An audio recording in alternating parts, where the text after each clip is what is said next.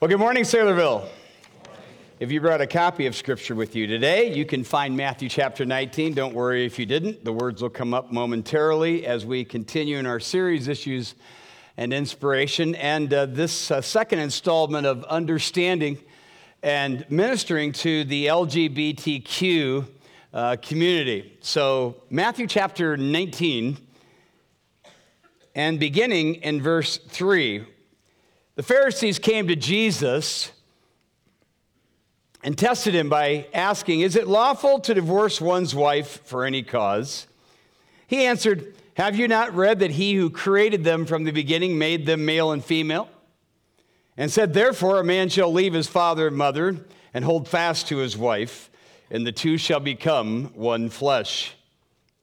So they are no longer two, but one flesh. What therefore God has joined together, let not man separate." They said to him, "Why then did Moses command one to give a certificate of divorce to send her away?" He said to them, "Because of your hardness of heart, Moses allowed you to divorce your wives, but from the beginning it was not so. And I say to you, whoever divorces his wife except for sexual immorality and marries another commits adultery." The disciples said to him, "If such is the case of man with his wife, it's better not to marry."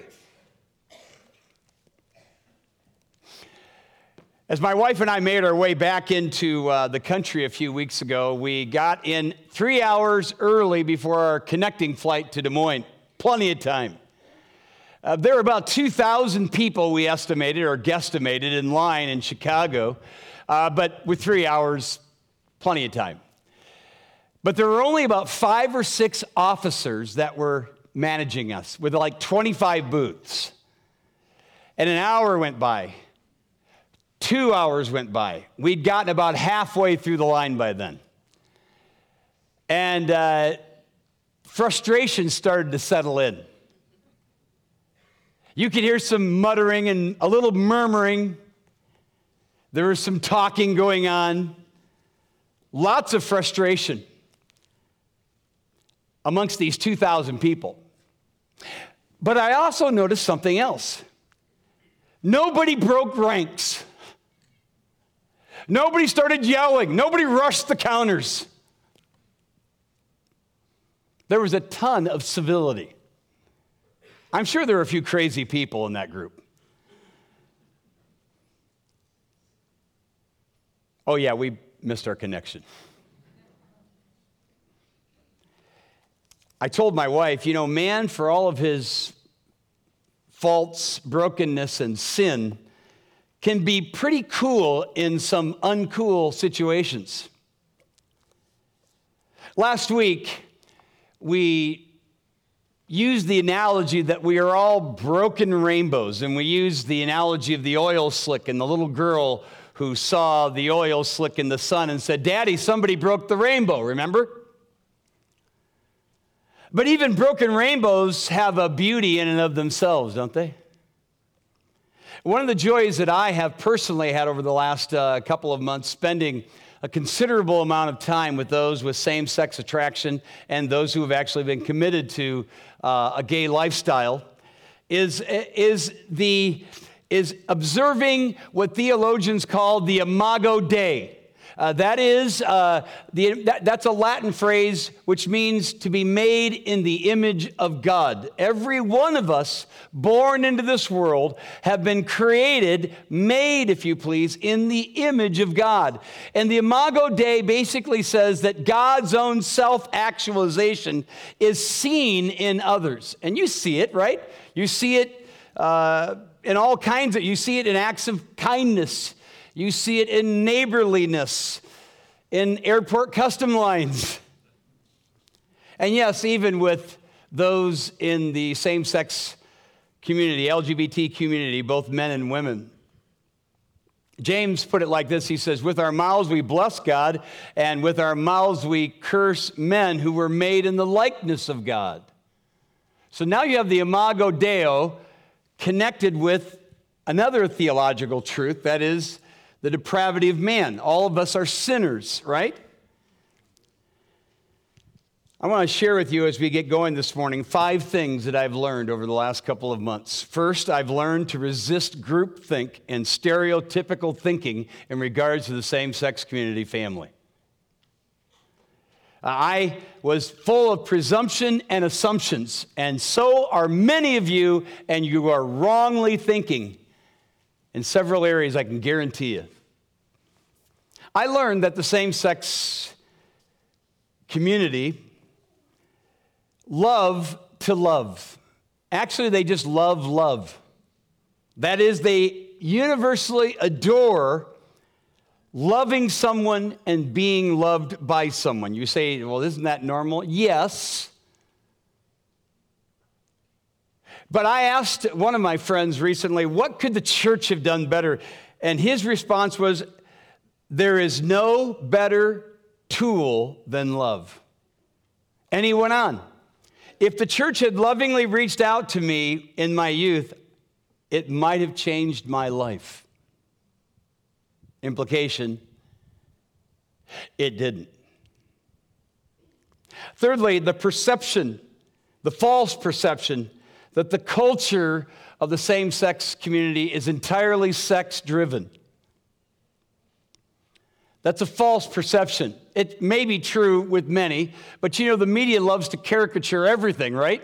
Including you and me. We get caricatured, don't we? Do we appreciate it? Do you appreciate it when the media caricatures you and lists you as a bigot? It's the same for them. When one individual said, it's just one part of my life. Another guy says, it's not like I'm hitting gay bars all the time. I mean, I'm in bed by 9 o'clock.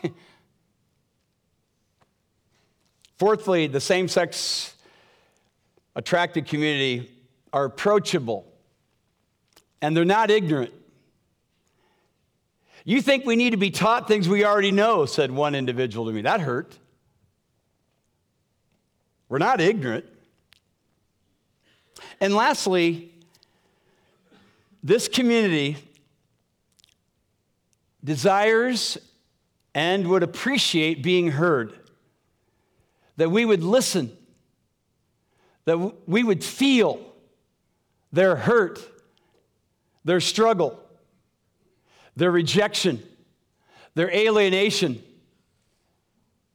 their sense of being belittled. And with their permission, one of my friends said this to me. I was so struck by the comment. I wrote it down. I give it to you. A struggle is just a struggle without a face. You can sweep it under the rug, but put a face on the struggle and you have to deal with it, with him, with her. You can't sweep a person under a rug. And this was their way of saying thank you for the face-to-face meetings. Now, I need to briefly develop the idea that we are all broken rainbows, which I said repeatedly last week. One of the greatest problems, both in the church and certainly outside of the church, is just ignorance, theologically, biblical ignorance, not knowing our Bibles. And what God says about man, what God says about me, what God says about you, what God says about sin, what God says about the busted rainbow. All of us were broken from the start. Atheistic humanism, which is the religion of all public education, teaches the opposite. It teaches that we're basically all good. It's our environment, our upbringing, our traumatic experiences, think Ellen DeGeneres and others, that have shaped us, not our broken, sinful nature. Now, it is not to say that those experiences don't exacerbate the problem. They certainly do. And I have spent ample amount of time with those who have been abused in their youth, who had a dominating mother, and all the stereotypical things that aid and abet such a lifestyle. But at the end of the day, it's simply not true that those are the reasons that we go this direction or not. It is our sinful nature. Let me give you Exhibit A.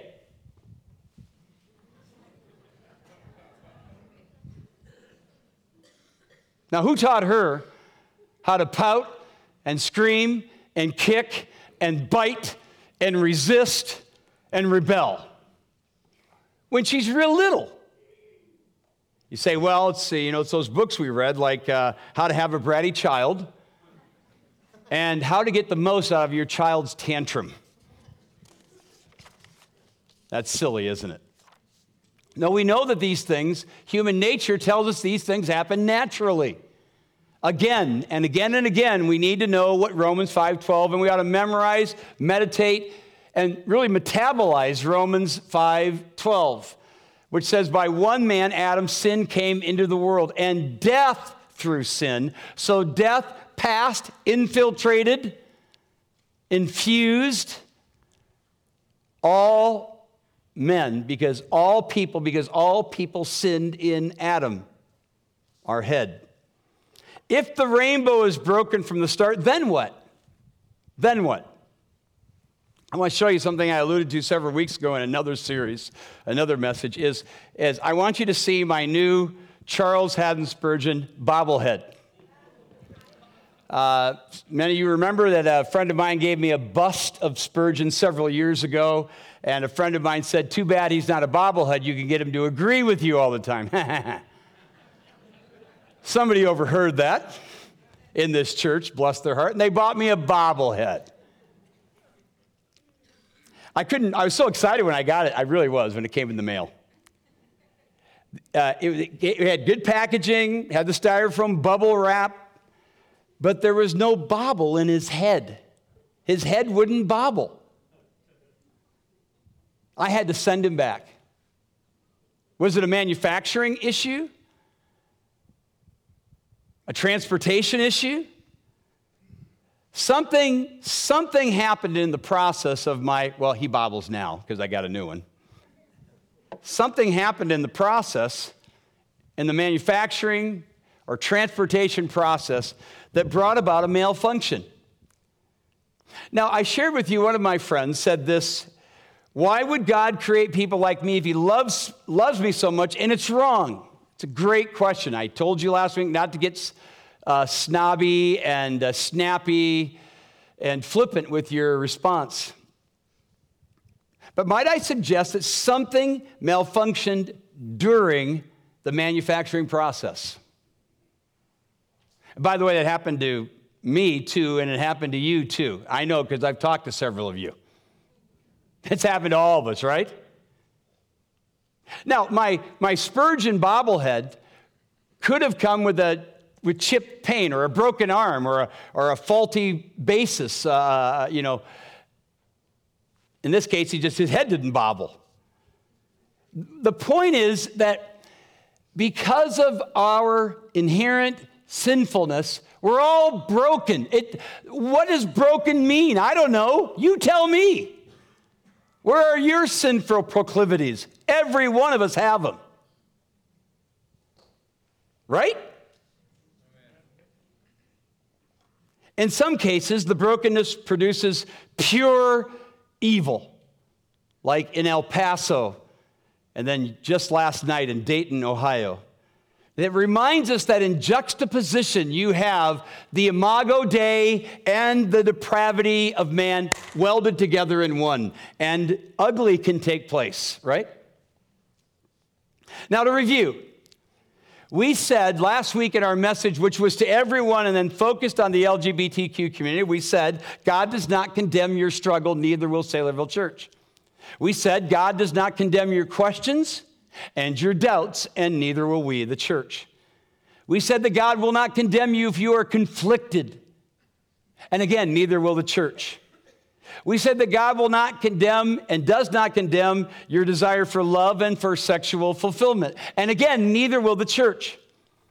We did say that God does condemn the practice of immoral sex, whether heterosexual or homosexual. It's all sin to God. And that gate will remain up.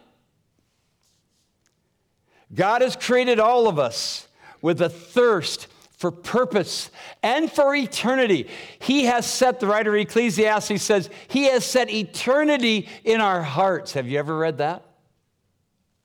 And so I know that everyone here knows that there is something beyond the here and now. But many of you have been seeking imitation quenchers.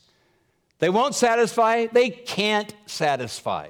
Only Jesus can do that. Now, in his famous encounter with these Pharisees, he's had many famous ones, the subject here was divorce. They're trying to trip him up. It's clear they're testing Jesus in their attempt to trip him up. Jesus lays out God's plan for marriage, and they then go back to the book of Deuteronomy and say, well, Moses commanded us, which he didn't. He commanded us to do to give them a certificate of divorce. Jesus said, that wasn't a command, that was a concession. And he said the reason why it's a concession is because of the hardness of heart. I just want you to look at that for a moment. By the way, the Pharisees, when they were talking about marriage, went back to Deuteronomy, which was maybe at least 3,000 years after Genesis 1. That'd be like, and Jesus took them back to Genesis 1. He said, in the beginning, it wasn't so. It'd be like picking up your favorite novel, your favorite book, and beginning in the middle, which makes no sense. That's what the Pharisees were doing. Jesus takes them back to the beginning, says it wasn't so, and the reason for the concession was the hardness of your heart. Now, I've encountered many hard-hearted individuals right up to the present hour, just the other day. But my personal experience with the same-sex attraction community is that they're not hard-hearted. In fact, they're very tender-hearted. Now, there are those who are belligerent. I know it, and I've encountered them as well. But the ones that I have encountered and spent about 10 hours of time with are just the opposite. Not always toward God, but to others. They are also, now listen, they are also frustrated. Very frustrated. Frustrated by those who won't listen to them. They're frustrated by their own struggles for love and fulfillment. They're frustrated that what God says about their desire puts their desires off limits. Now, Jesus' disciples are really frustrated here too. Did you catch that at the very end? Jeez, if that's the case, you might as well not even marry. Remember that? Then Jesus does something deeply insightful and exalting. Now listen carefully to this. The one who never married himself pointed them to a greater euphoria than sexual fulfillment could ever give. Namely, maximum usefulness in the kingdom of God by becoming and living as the very bride of Jesus. He does so by talking about, are you ready for it? Wait for it. Eunuchs. Let me explain as you look at the verse. A eunuch is a man who has been rendered, and Jesus gives us 3 renderings here, incapable of reproducing himself. And he is also one who has been rendered without the desires for sexual fulfillment. And this is why you have eunuchs in the book of Daniel, undoubtedly eunuchs in the book of Esther.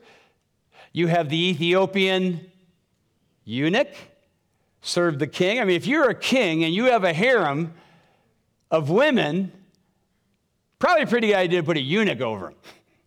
No threat there. That's what a eunuch was. Look at the verse. Jesus said there are eunuchs who have been so from their birth. That's one.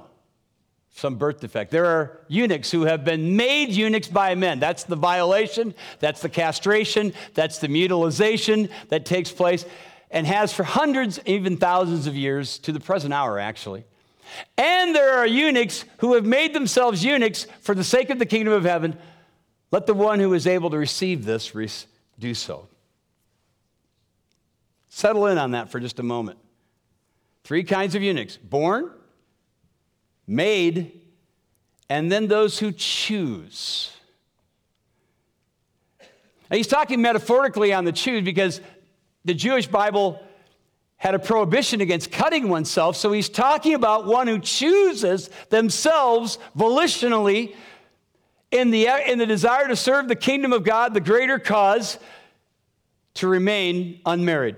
Amazing. Jesus goes to not, when they ask the question, he doesn't answer by telling them how to exit a bad marriage, but rather how to embrace the ultimate marriage to him. Paul agrees. He says this in 1 Corinthians chapter 7. He says this, "Now as a concession, not a command, I say this, I wish that all were as myself, not married, but each has his own gift from God. One of one kind, another of another." What Paul says is a gift for some, Jesus calls a choice for others. You might want to write that one down. What Paul calls a gift for some, Jesus calls a choice for others.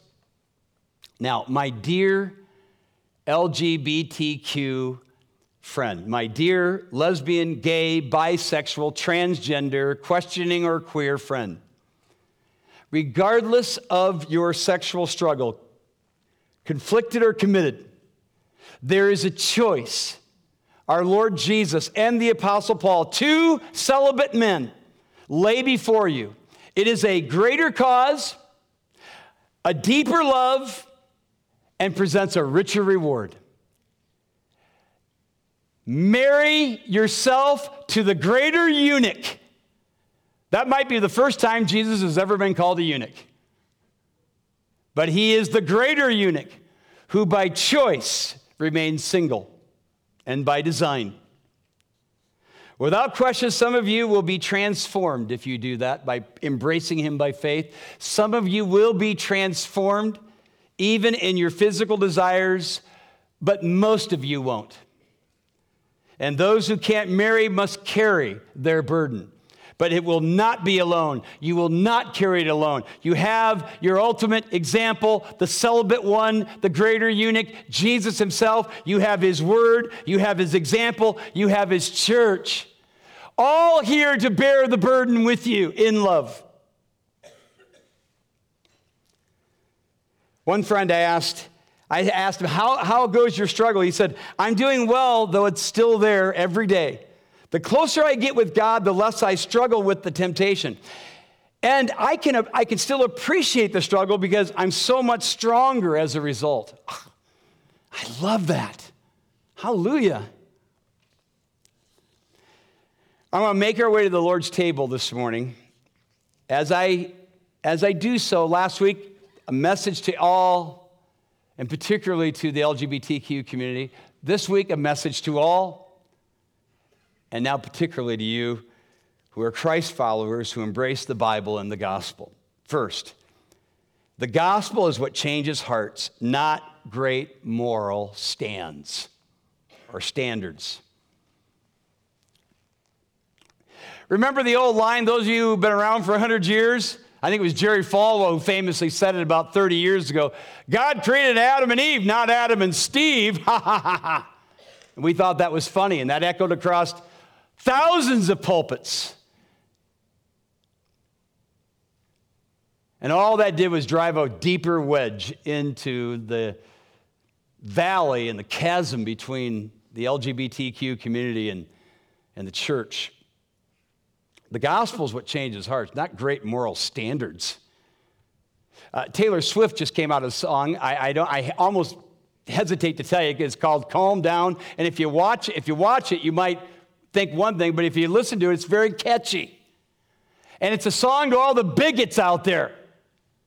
And they're carrying signs like God created Adam and Eve, not Adam and Steve, in order to sort of emphasize the bigotry within the church. Last week I said, many of you were encouraging with me with this series, and I'm so grateful to that. But if you want to know, my most encouraging word was I walked by my granddaughter who said, "Papa, can I talk to you about your sermon last week?" Let me tell you something. When a granddaughter says that, you're sitting down. She said, "It really helped me." And then she went on, she said, I have several lesbians in my class. I said, "Several?" She said, "Oh, yes." And one of them is actually quite belligerent. And so what ensued was our conversation, that is the papa with his granddaughter how to turn confrontations into conversations. J.D. Greear said this: grace without truth is sentimentalism. Truth without grace is fundamentalism. Got to have both, right? Grace and truth. Listen, if your abhorrence to someone's sin is greater than your love for someone's soul, there is something deeply wrong with you. Not them, you and me. Gay people won't go to hell because they practice homosexuality any more than I'm going to go to heaven because I practice heterosexuality. But we'll both go to hell if we don't repent and believe the gospel and marry ourselves to the greater eunuch. The entrance to the hearts of the LGBTQ community is genuine love. That's the second thing I want you to note. This is very personal for me as a pastor of this church because several months ago we did a module on apologetics. My son and I did it together. A number of you were in that. There were almost 200 people in that one class. Why do I say that? Because that was a lot of people.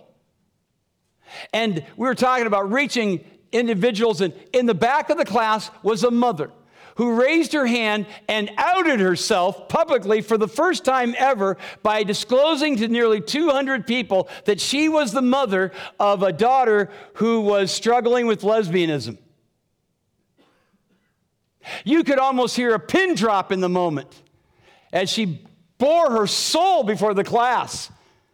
And we answered the question. She told me later, with her permission, I shared this with you. She actually was resistant because she's not whining, but she told me, she said, Pastor, after the class, not one person spoke to me. Not one.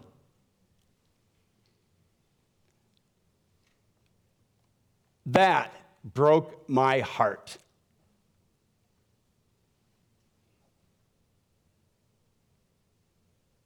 If we can't show love and compassion to the parent of one struggling, how are we going to do it to the strugglers themselves?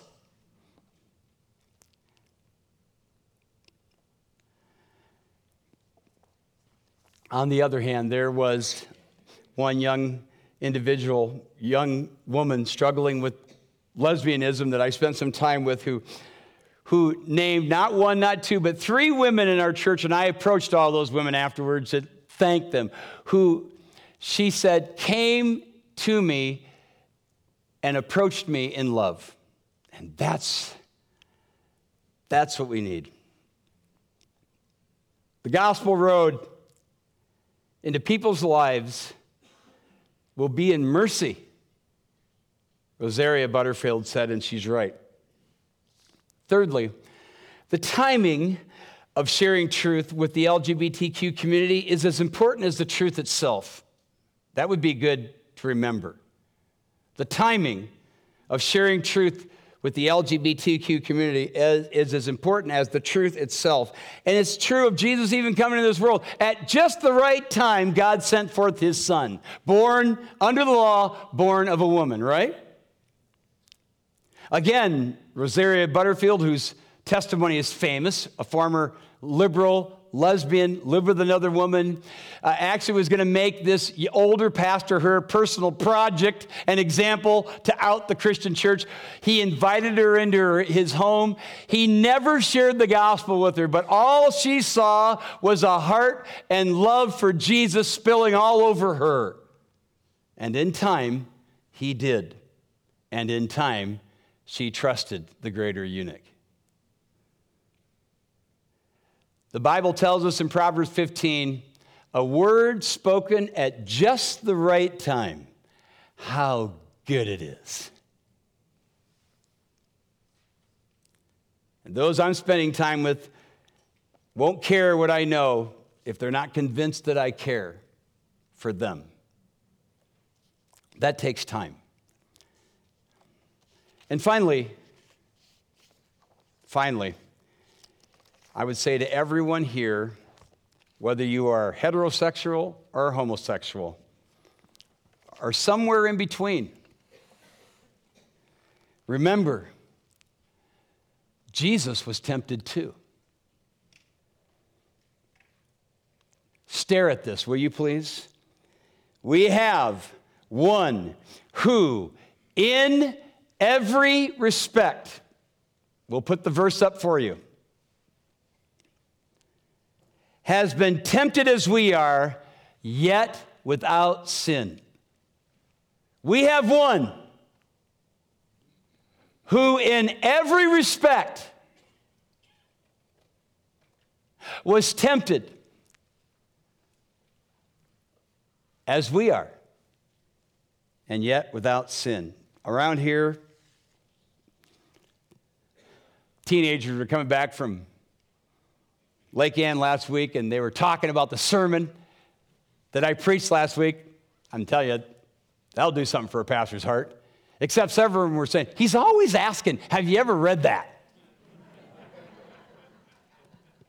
Well, I won't say it this time. Here's what I'll say. Have you ever contemplated that? Put the verse back up. Have you ever contemplated that? I'm just going to let that sit. And may you, my dear friend struggling with same-sex attraction or committed to its lifestyle, come to know the one who, while successfully resisting sexual temptation, then did something beautiful. He took on yours. He took on mine and bore it in his own body on the tree. That is the love of God for you and for me. Believe on the Lord Jesus Christ, and you will be saved.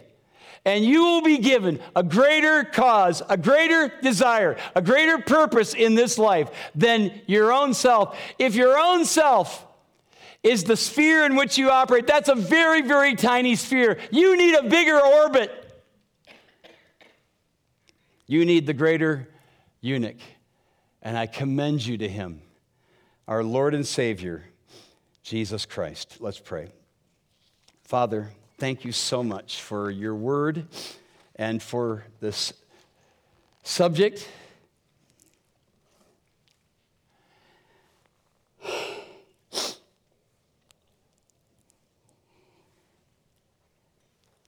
It has been a heavy one on me.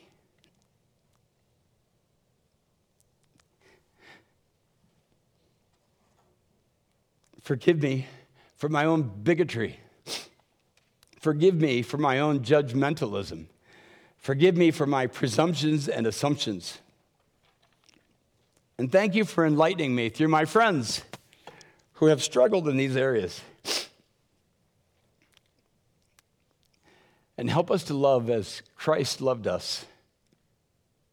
And I pray for our friends in that community who struggle.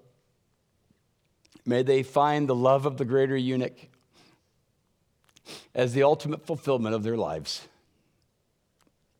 In Jesus' name we pray. Amen.